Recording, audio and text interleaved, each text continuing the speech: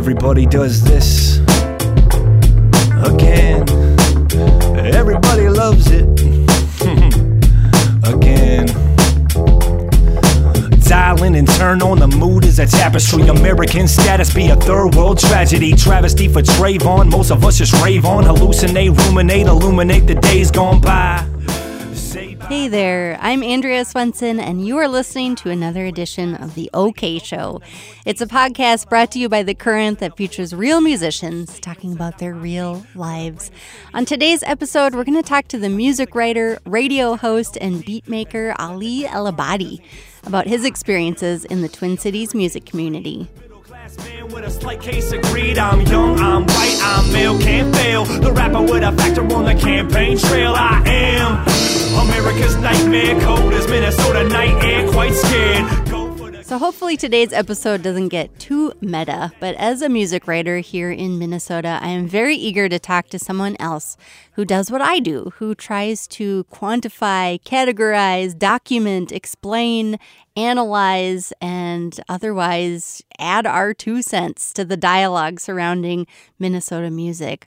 Ali has a long history here in the community, not only as a writer, but also as a radio host. Back in the day, he had a long-running show on Radio K. He's helped put together events dating back to the days of the Dinky Towner, which we're going to talk a lot about today. And he makes his own beats. He makes his own music. He is part of the scene in that way as well and has collaborated with a lot of different artists over the years. So I knew that Ali was going to have a unique perspective to share. And what I didn't realize was that this was definitely true in more than one way. So in the conversations that led up to today's OK Show episode, Ali and I started talking not just about his experiences in the music community, but also his experiences living in the Twin Cities as an Arab American and as a Muslim. Ali had actually seen a tweet from one of my colleagues downstairs in the NPR newsroom who was working on a series about Muslims in Minnesota. And that's how we started talking about not just his experiences working in music, but how his religion and his ethnicity have intersected with his life in music. So it's going to be a really great conversation today. I hope you enjoy getting to know Ali as much as I did. Hey, Ali. Hey. Hey. Hey. You're like the Fonz right now. Thanks for coming over. Thank you for having me. And for your enthusiasm about being on my podcast. I appreciate it. Thank you for having me. It's such an honor to be in the same room. Oh, well, this is exciting for me because you know how they always say when you hear someone on the radio, you're not sure what they look like. Mm-hmm. Or Yep. for me, I've been reading your writing for so long that it's exciting for me to just hear you talking out loud. Oh, well, thank you. I mean, like he's that, here. That's what doing radio for 7 years does to you. Is like you kind of either become like the vocal like standout, or else you become like the internet recluse. Mm-hmm. So you figure out. So I figured the latter path was kind of like, oh well, why stop a good thing? I guess. Yeah. So I'm excited to learn more about you because I'm familiar a lot with your writing because I'm a fellow writer and with Absolutely. your work you've been doing lately with Green Room. But Oh man, appreciate that. I think I would like to just kind of go back to your beginnings. Tell me a little bit about your background. Like where'd you come up and how'd you get into this crazy music world? Oh man. So my parents came to the country, immigrated here from Egypt. Okay. Back in about the mid 70s or so. So, like, my dad arrived to the country first, and then my mom came shortly thereafter. Both of them had, like, prestigious jobs back in Egypt. Like, my dad was a mechanical engineering professor for the city that he lived in Egypt. So my dad did mechanical engineering, and my mom did payroll for the district of the city. So Oh, wow. that was always really interesting. And then they both came here to work blue-collar jobs. Like, my mom did retail for so many years, which she still does now. And my dad's now retired. He was working at a box factory for most of my life. I know that sounds like incredibly boring and almost like a Simpsons episode, like when they take the field trip to the box factory. Then Bart's hat comes out of the box and everyone's like, "Oh my God, he's gone!" Oh my God. I digress. So, I was born and raised in St. Paul for the first 13 years of my life. And Okay. so then after that, my parents moved to Roseville and went to the U And like immediately I was just interested in doing something in radio because I kept on hearing stuff like KDWB, or if any old Minnesotans remember WLOL 99.5 or Rev 105 or like, you know, that type of stuff. So like I was raised heavily on that radio. All I know was I wanted to be the antithesis of what WLOL and KDWB were, because I was just like, I want to play more cooler music than these guys are playing, because they're just playing the stuff I hear on BET and MTV all the time. Right. You know, you'd hear that. I forgot what song was it and who it was by, but I think it was like that song about I Want to Be Rich. And then they had like the special radio promotion version where they changed it to the call letters of whatever radio station was in your hometown. I kind of remember that. Yeah. Oh God, that was just an abomination. But so you were attracted to more like alternative music? Or? I was attracted to a little bit of both. Hip hop was definitely my first love, because like when I was like 8 years old and I went to the Sam Goody Center in what's now the Wells Fargo Towers. Oh yeah. So like I went to the Sam Goody there, and the first two tapes I ever bought with anything before even knowing anything about an allowance was I bought De La Soul's 3 Feet High and Rising and The Simpsons Sing Blues.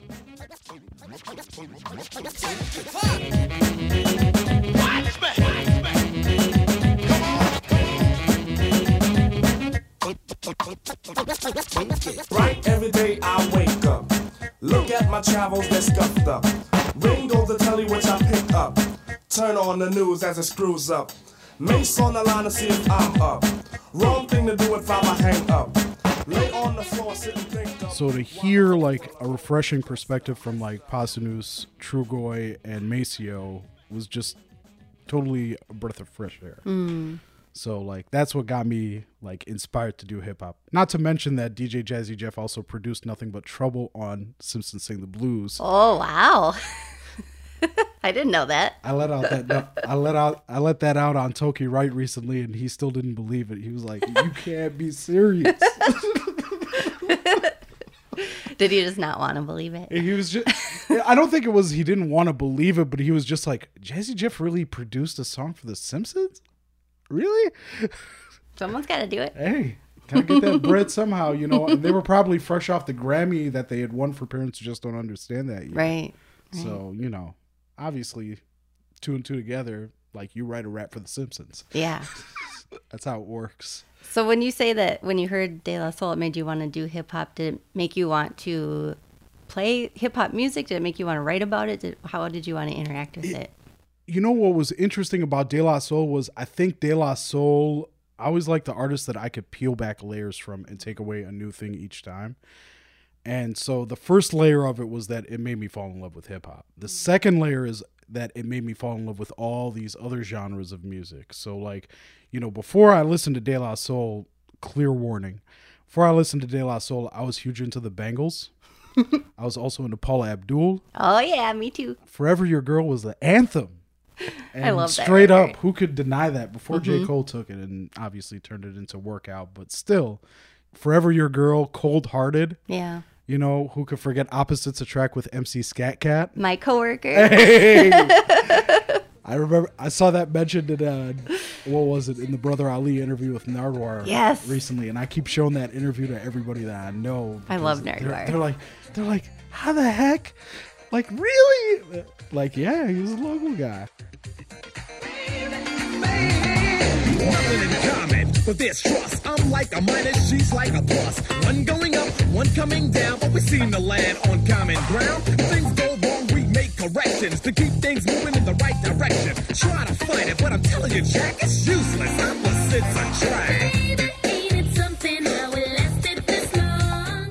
Like, what was hilarious was I'd catch Club MTV, or The Grind as it changed its name to later on.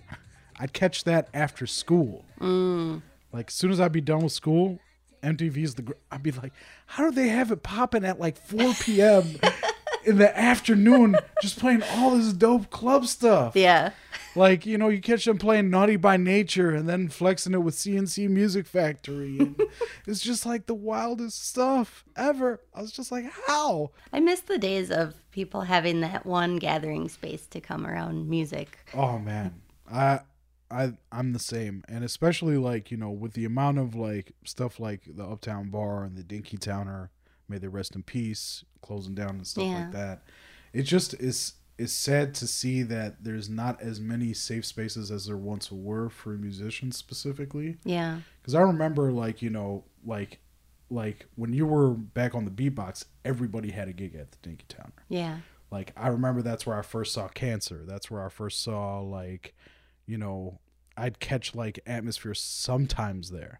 But, like, I still remember going to Bonap and seeing Headspin and seeing POS for the first time and stuff like that when he was with Sino Species. Yeah. And, like, seeing, like, and then meeting people like Sist and meeting Quell from, like, Typical Cats when they travel up from Chicago to come to Bonap to actually do something. And then seeing like Odd Jobs, like when they were doing Sleep and stuff like that. That's such an interesting time to really dive into the local hip hop scene. Right around like 2000, 2001 is like when everything kind of started. Is like, that's when like Bonap was still around, and now it's when Dinky Towner was still around. You had the Loring Pasta Bar just opening up, so they were going to do the battles and stuff like that. And then you had Soundset over at First Ave, where you'd catch it in two rooms. You'd see King IXL, K Salam, and all these other DJs just cutting up inside the VIP room. And then in the main room, it would just be Atmosphere and Friends, and they'd just be see Atmosphere, Abstract Pack. You'd see Raw Villa. It was just ridiculous. Yeah. And just like seeing the local scene around that time and just seeing how many people like kind of like networked around, and then like you'd see performances at like unheard of spots, like places like Jitters or Fireball Espresso, like stuff like that. It was so insane. And then just to see it slowly kind of dwindle down, like what was interesting was like seeing the inevitable breakup of Sino Species, and then like I knew that POS was still doing stuff, and like he had put out Ipecac and had a run there, and like it was like incredible the first time I heard that LP. Like I was just like, whoa, this is amazing. Yeah. And then like shortly thereafter, like catching him back up like in around, I want to say it was 2005 when the first Doomtree blowout was about to take place at the Varsity. Oh yeah, I remember that. Oh my God. I think I still have somewhere on my archives when Sims and McClone performed Slow Burn live on the beatbox. Wow. That was so fun. Cool. To catch live. Oh my God. So crazy. So what do you mean when you say it was starting to dwindle? Do you mean like groups were... It was like, you saw groups starting to decimate and kind of like figure out who wanted to be in it for the long term and kind of like carry on the longevity of it. We still see doing it now to a large extent. Like, I mean, I still see like separate members of the Abstract Pack, and you see Muja Messiah, like, from the Raw Villa fam days and stuff like that, kind of like still going with it and still riding that wave and stuff like that, and making like still new and captivating music. I mean, Muja Messiah just put out that Villa Rosa project, and it sounds amazing. Yeah. And like before that, he just did Ninth House, which like a month earlier. Fantastic. Oh my God. And it's just like and then like you saw the spaces then started to dwindle. Like I remember like there used to be heads that used to perform at Jitters that's no longer around. Fireball Espresso Cafe is no longer around. That's like been closed down for ages. Dinky Towner, like everybody got hurt when the everybody lost a piece of their soul when the Dinky Towner died. Yeah. That was a hard loss to take for a lot of people. Yeah. But like there were so many memories had there that it was just ridiculous. I mean, it was just kind of sad to see, like when you saw the Dinky Towner fall, it was kind of like the big domino fell, so to speak. And then it was like, well, where are there safe spaces now for artists to perform, and like, especially rappers themselves, because they already had a hard enough time trying to get into stuff. And then like, the additional, kind of current situation of just like dealing with like what's going on in downtown Minneapolis and stuff like that, especially with big name rap shows coming into town like Yo Gotti and stuff like that. You're having to deal with like retaliatory shootings or stuff like that, and it's just a tough situation to take all around. Yeah. I'm curious to know more about the term safe spaces and what it means to you, because I've been talking, actually, this is the third interview with that I've done in like the last 2 weeks where we've talked about creating safe spaces, because I talked about it with Sarah White and with Greg Grease as well. And, Absolutely. And I think it's so important. And, Greg talked about there's a show called New Space that they put on at First Ave, which was about kind of reclaiming the main room. Yeah. But where do you fit in with thinking about that? And have you been an active participant in trying to create like safe spaces for people to perform in? I don't know that I've been an active participant, but I mean, I'm more than willing to learn if I can. Like, I think a great new space, and probably Sarah White has probably brought this up with you, is Public Functionary. Like, that's an awesome safe space. Right. But I'd like to see more safe spaces probably, and I probably could do better in that aspect as well, especially among the North Side. Because like I was just actually on Soul Tools Radio about like 3 or 4 weeks ago with Toki, and there was a lot of talk about like how kids from the North Side don't really have safe spaces to go to, and Northeast may be considered too far for them, or like there are some bus routes that don't come to North Side like that, and it's a tough situation to take, and it's like trying to figure out, okay, well, how do we make this productive for all parties involved, and like really make a safe space happen for like those folks. And like it's gotten to a point where some people have to seek out safe spaces. Right. It would be nice to return back to like, because I remember like when I was growing up in the scene and just starting to catch live music for the first time, like I remember being packed with like 75 other people inside Bon Appetit. I remember like, having to be shoulder to shoulder at the Dinky Towner if it was a real awesome like release party that was being hosted, or like seeing the Alcoholics perform in the Dinky Towner. 2 friends of mine ran this promotions company called 10K Breaks. They brought like a lot of people from out of town, such as the Alcoholics, and they brought them to the Dinky Towner and like packed the room out. Like you're literally standing shoulder to shoulder, but you're catching awesome rap shows. Deep in the mind, she just wanna hit her soul.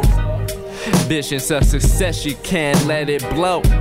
She go day by day, waiting for a show, hoping that she jumps the obstacles and make the world know. Strong, beautiful, intelligent, she plays a part. Truly close to a work of art, she knows that. Crazy, she don't feel that. Writing in the notebook. Well, I'm really interested in how eclectic your tastes are. And you say you go outside your comfort zone, but I feel like even your comfort zone is very broad. You listen to a lot of different kinds of music. Oh, yeah. What was it like coming up in, well, you started out in St. Paul, but then you were in Roseville, in like a suburban high school environment. Yeah. What was that culture like? Was it mostly white students, or? It was mostly white students for the most part. I think like when I went to Roseville, it had like a 2% minority rate. Wow. There was some African-American kids here and there, some Latino kids here and there that came in from St. Paul or something like that, or else like lived like on the fringes, kind of like by Rice Street, over by Cup Foods and stuff like that. I mean, like, what's interesting is the one high school relationship that I've maintained, or one high school friendship that I've maintained for the most part, is with Adam Garcia. Oh. So Adam Garcia, better known as Snakebird, when I started to get involved in more of an artistic capacity as far as like doing radio and stuff like that, he was already doing his rap thing with Big Quarters, like when they did EPL and Snakebird, and then like I saw like he was starting to like design 12s for like Rhyme Sayers, and like I'd see his work in the city pages when Lyrics Born was coming to town, and it was just ridiculous. Like I knew he had a knack for art then, but like to see it fully manifest itself was just amazing. And like I just actually saw him recently, like literally 2 weeks ago, and nice. Like, so awesome to see him every time, because like everybody is surprised that we know each other, and especially like people like outside of both of our circles, because like we were at Public Functionary, and like I was talking to Kate, who was one of the directors at Public Functionary, and like Adam was like, yeah, we went to high school together. She was like, what? Shut up. You guys did not go to high school together. So we did Rapper's Delight together on stage. You did? Yeah. We did. We did it with a high school band. Was it like a talent show, or it was concert? actually a multicultural show, because we were part of like this thing called the Multicultural Club at Roseville Area High School, and the teacher there, I believe her name was Miss Jenkins, if I recall correctly. She was like all about it, and like we kept on doing the multicultural show every year. This was kind of like my first year to to actually recommend something and get it and perform. That's what I was always known for, like, especially coming up as a youth and especially being like of an Arab American background. Mm-hmm. I think that's something that's really interesting, is that, like, those two sides of my world don't intersect. You know, I remember doing like spoken word for like an event with Mizna back during my university days, and it was just like a spoken word event, and I think I recited a poem from I think this was when Common dropped his third album. What was it? One Day It Will All Make Sense. There was like a spoken word piece on like track 8 or something like that. And I had recited that in its entirety to that crowd, because there were like people doing like religious poems. There were people that were doing like wartime poems, because pretty much most of the Arab Student Association that was there was from a war-torn region. Like there were some folks from Lebanon. There were some folks from Palestine. There were some folks from trying to remember where else. There were some folks from Syria, stuff like that. So it was just really interesting to deal with all those dynamics in like one room. And then like to just give a spoken word piece that's totally outside of what anybody else was giving. Yeah. And then I just kind of just like said it. People just came up to me afterwards like, wow, that was really powerful. I'm surprised. I'm like, it's not mine though. But like, even when I do music now, or like, you know, when I do stuff as far as like music critic stuff or like music production stuff or DJing stuff, like that really doesn't intersect with my identity. Like where like if I go to an Arab American gathering, such as a wedding or like an engagement for like friends of mine, like they rarely know about my music side, if any. Like they just know me as the guy who likes music. That's it. Like they know nothing else. So every time they come up to me, they'll just like sit and want to have a rap discussion every 5 minutes. And like it does get tiring, just a hair. Yeah. Just a hair. But like at the same time, like it's cool to have those discussions, like just to talk about rap and stuff like that.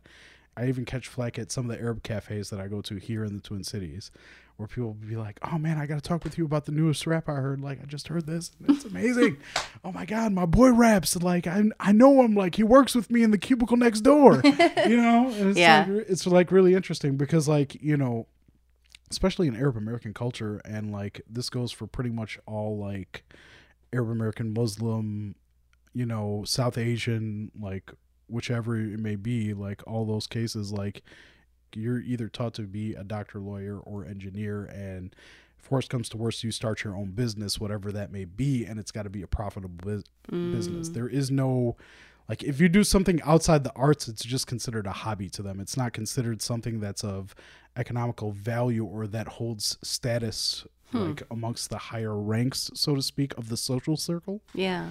You know, so it's always interesting to deal with that type of dynamic. Because I know the first thing my parents told me, like when I was like, you know, I want to pursue radio and like I want to go to the U of M for media communications, they were just like, sure about that?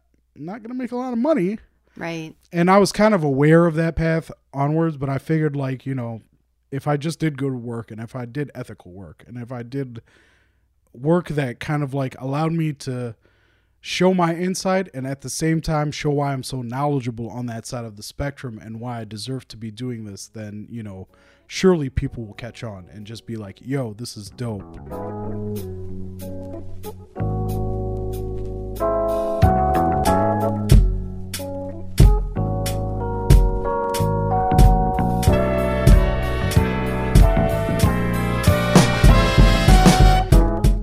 So you mentioned that you kind of have kept your identity in your personal life and your music life separate. Do you think that's intentional? Like coming at it from the music side, do you think that's intentional? A little bit. What was cool about the music side of it is like when I first started DJing when I was 18, like I always went by DJ Egypto. That was like, I was like, you know, I'm just going to go with DJ Egypto. It's cool. It has flair. It's country I represent, and it works.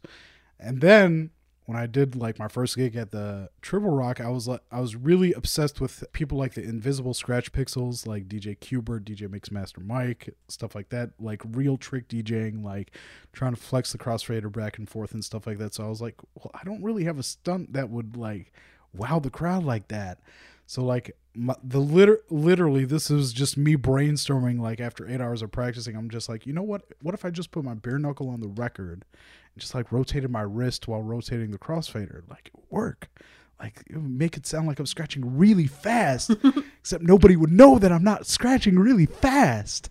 So I did that. I tried to carry it out, and then someone just out of nowhere, after I stopped playing the record, they were just like, Egypto Knuckles, and ran off, and it stuck.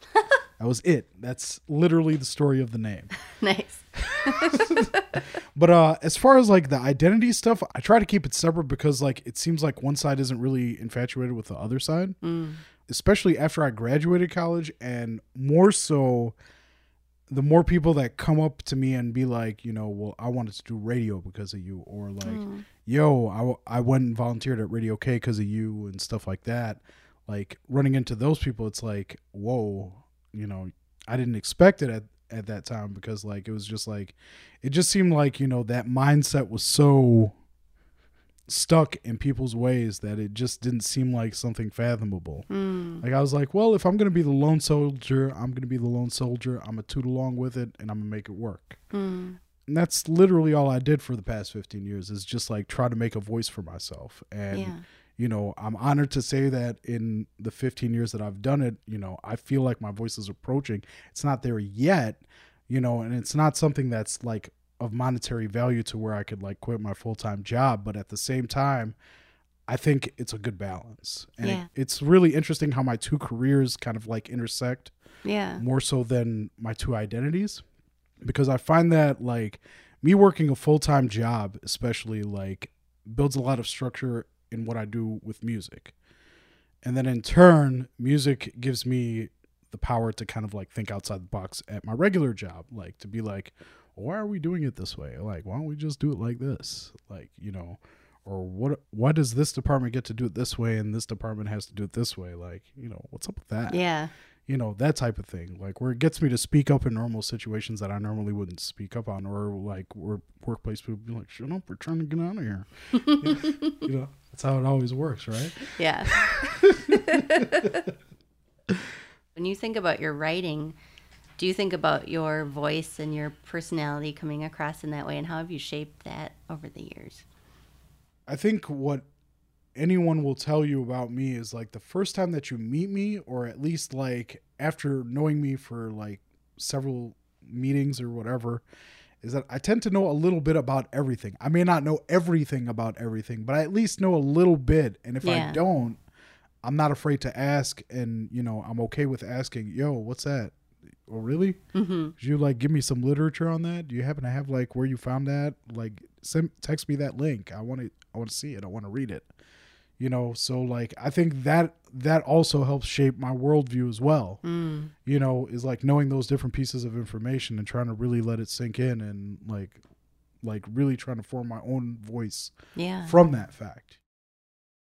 A lot of people, after what happened in San Bernardino and that whole situation, there have been a lot of friends who have asked me about like what Islam is. And while I don't necessarily have an entire answer for that, because like a lot of people are like, well, you're Muslim, right? I'm like, yeah, but you know, when I say I'm Muslim, I tend to say that I'm Muslim more so for my own intrinsic way of thinking, right?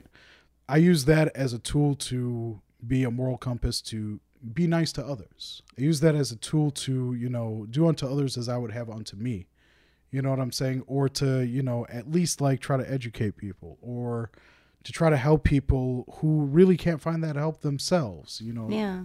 And it's not about like preaching my religion or being like, you know, this is the right way, you're doing it wrong. Like I'm not some 90-year-old granny that's going to shout that at you, nor am I Donald Trump, you know, trying to like transfix you with just like barrage of insult after insult. Right. Right. When I say that I'm a Muslim, like for me, it's for my own moral compass, and just to like, that's a large reason of why I don't drink and do drugs. You know, for me, it's just for my own intrinsic meaning. Like if people want to know more about it, I'll do my best to like at least give them answers on it and stuff like that. But I mean, I usually tell them the same thing every time. They're like, well, what does the Holy Book say about, you know, this type of terrorist attack, or, you know, like violence in any situation is wrong. Any religion could tell you that, you know, and especially seeing like a couple of friends of mine who do wear hijab, who have recently been vilified against for no apparent reason other than just wearing that. Yeah. It saddens me. It saddens me a great deal, especially when you don't know nothing about them. Right. You know, I almost had a friend get run off the road. Oh, no. And that was just because she was wearing the hijab. Another person I know was at a restaurant. They were waiting to be seated, and, you know, this white woman was making like real rude comments about like their head coverings and stuff like that. You know, the restaurant kept on seeing this behavior, but in turn then sat them at the table right next to their aggressors, and they just kept on staring them down. And like, that's not a good situation to be in. Yeah. I think like what's scary about religion, and especially when it's interjected into politics, that worries me a great deal. Yeah. I mean, especially the way that everybody's trying to make the status about being a devout Catholic. Like, where has this come out in your candidacy? Like, I don't see it. Like, you're just sitting here insulting the other guy's policies. Like, have you really taken the time out to learn about where those policies come from and like why they may have that point of view? You know, have you ever thought that maybe your own sources may be wrong? Like, done some research based on that? Yeah. You know, just a little bit. You know, yeah. It's just weird to see that, you know? So like, as far as I'm concerned with my religion, like, my religion is for me. If people want to know more about it, I'm more than happy to try to find the answer for them, or at least educate towards, you know, being about like nonviolence. Like, I'm never about violence in any situation. Even if some fool comes up and cracks me in the jaw today, I'm not about hitting that person back. I learn to forgive and forget, and we're good. And that's it. Yeah.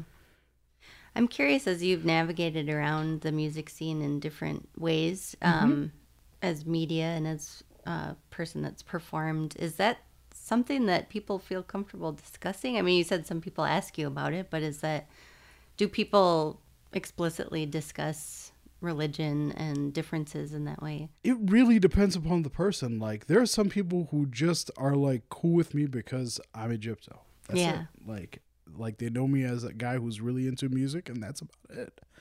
Like, you know, if they want to ask further and deeper questions about that identity, like, I'm more than happy to give them an answer to it. I leave that door open. Right. It's not like something that I close the door on where it's like, oh, this is my music life and this is me and you can't come into either one. Right. Like, it's not a healthy thing to do. And especially, you know, that just inhibits you. You know what I'm saying? At the end of the day, I feel like if you're not comfortable asking those questions with me or getting into that conversation with me, then what kind of conversation are you comfortable about getting in? You know what I'm saying? Yeah. But like, I've had a lot of friends, you know, especially like my good friend RP Hooks, you know, from Tribe and Big Cat's fame, and like, who have asked me questions about it, like, yo, you know, you're of this faith, like, what does it say about this? And like, why do these people interpret it like this? And why do these people interpret it like this? And we just have a conversation about it. It's like really not about like anything super major or something that's like, oh my God, it's the end of the world. They figured out world peace. You know, me and brother Ali, we don't even talk about it as much. Really? You know, he's so vocal about it. And that's what I like about him, is because like probably my views espouse his in a lot of ways. Like, and that's what I like about Ali, is he's so articulate, especially like in discussions of faith, something where I'm not completely well versed in. Yeah. But I at least know the bare bones basics. You know what I'm saying? So he knows way more than I have, and he converted at 15. Right. You know, whereas I was born into it. Like, I think he put out a tweet that I retweeted immediately after he put it out, is like, the most important thing to know about Muslims is they're people. That's it. There's no ifs, ands, or buts about it. And it's the same thing that I would say if like someone said the most important thing to know about Christians is that they're people. Right. Absolutely. Well, thank you so much for talking to me. Thank you for having me. It was really nice getting to know you. No, it's really awesome to know you. I'm honored to know you as well.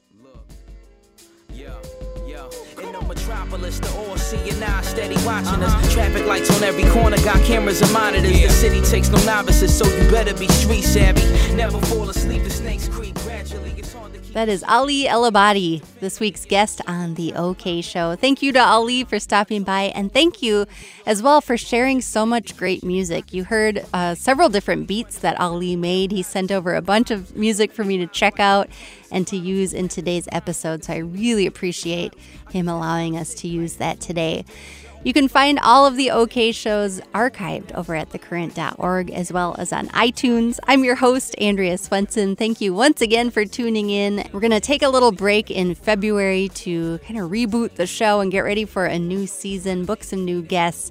But I'm very excited for next week's show, episode number 15. It's going to feature the hip-hop artist, singer, photographer, yogi, and just all around awesome person, Sarah White. So come back for that next Wednesday when we put out a new episode of The OK Show. Until next time, it's going to be okay. Take their minds away from living in this rough maze. Knuckleheads busting dum-dums while others duck strays. Trying to act tough and say they made it on the front page. But that's the routine, this fast life will never lose steam. Drama-filled streets influence scripts on the movie screen. Discretion.